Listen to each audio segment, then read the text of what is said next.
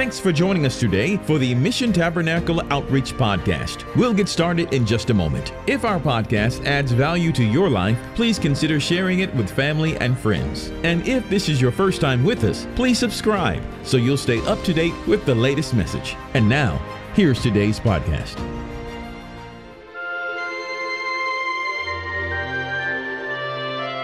Hello everyone, this is Kelly Raquel Brooks from Mission Tabernacle Outreach. I am so excited about the podcast series Connection 21. Today, we begin part 4 of our journey in the relationships of Jesus while he walked this earth. Today, we will be looking at some of the first visitors to visit Jesus after his birth. In Matthew 2, we are told after Jesus was born, wise men from the east came to Jerusalem.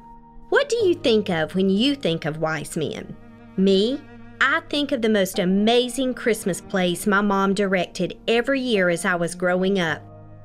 She has such a way of making Christmas magical. I have to say my favorite part was her plays.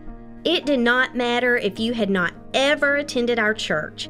If you were a child and you came to church the day of the play, she found you a spot.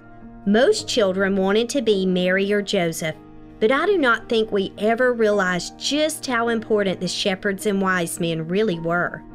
When you think about the wise men, they really did not fit very well to the human eye in the story of the birth of a king.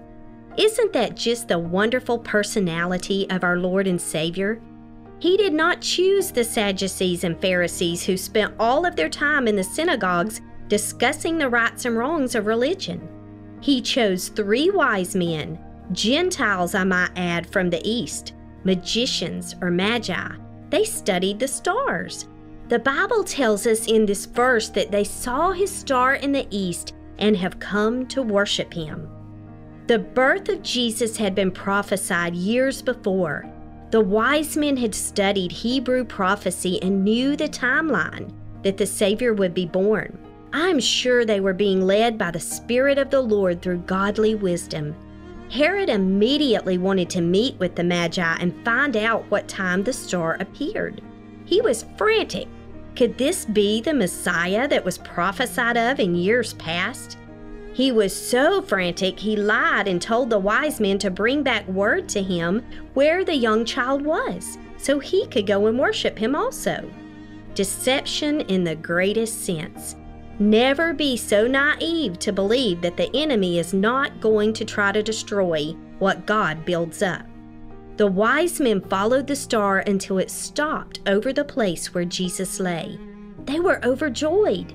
The Bible tells us that when they came into the house, they saw the young child with Mary, his mother, and fell down and worshiped him. This scripture lets us know that Jesus' family was in a house and not still in the manger when the wise men arrived. Some say that Jesus was approximately 2 years old when the wise men finally arrived. One thing we can be sure of is that they never ceased searching until they found the promised one, the Savior of the world, Gentiles that had a passion for the Son of God. At the sight of Jesus, the wise men were humbled. They immediately fell down and worshiped him. There was no doubt the wise men truly believed Jesus was a king.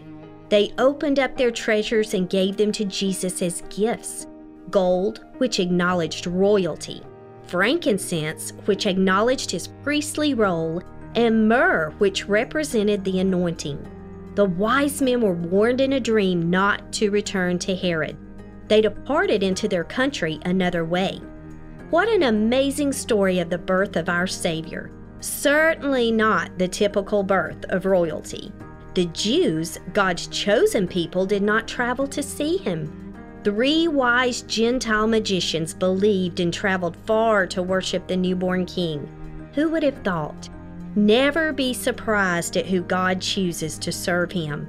Never be judgmental about who he chooses. I am so glad that you joined us today.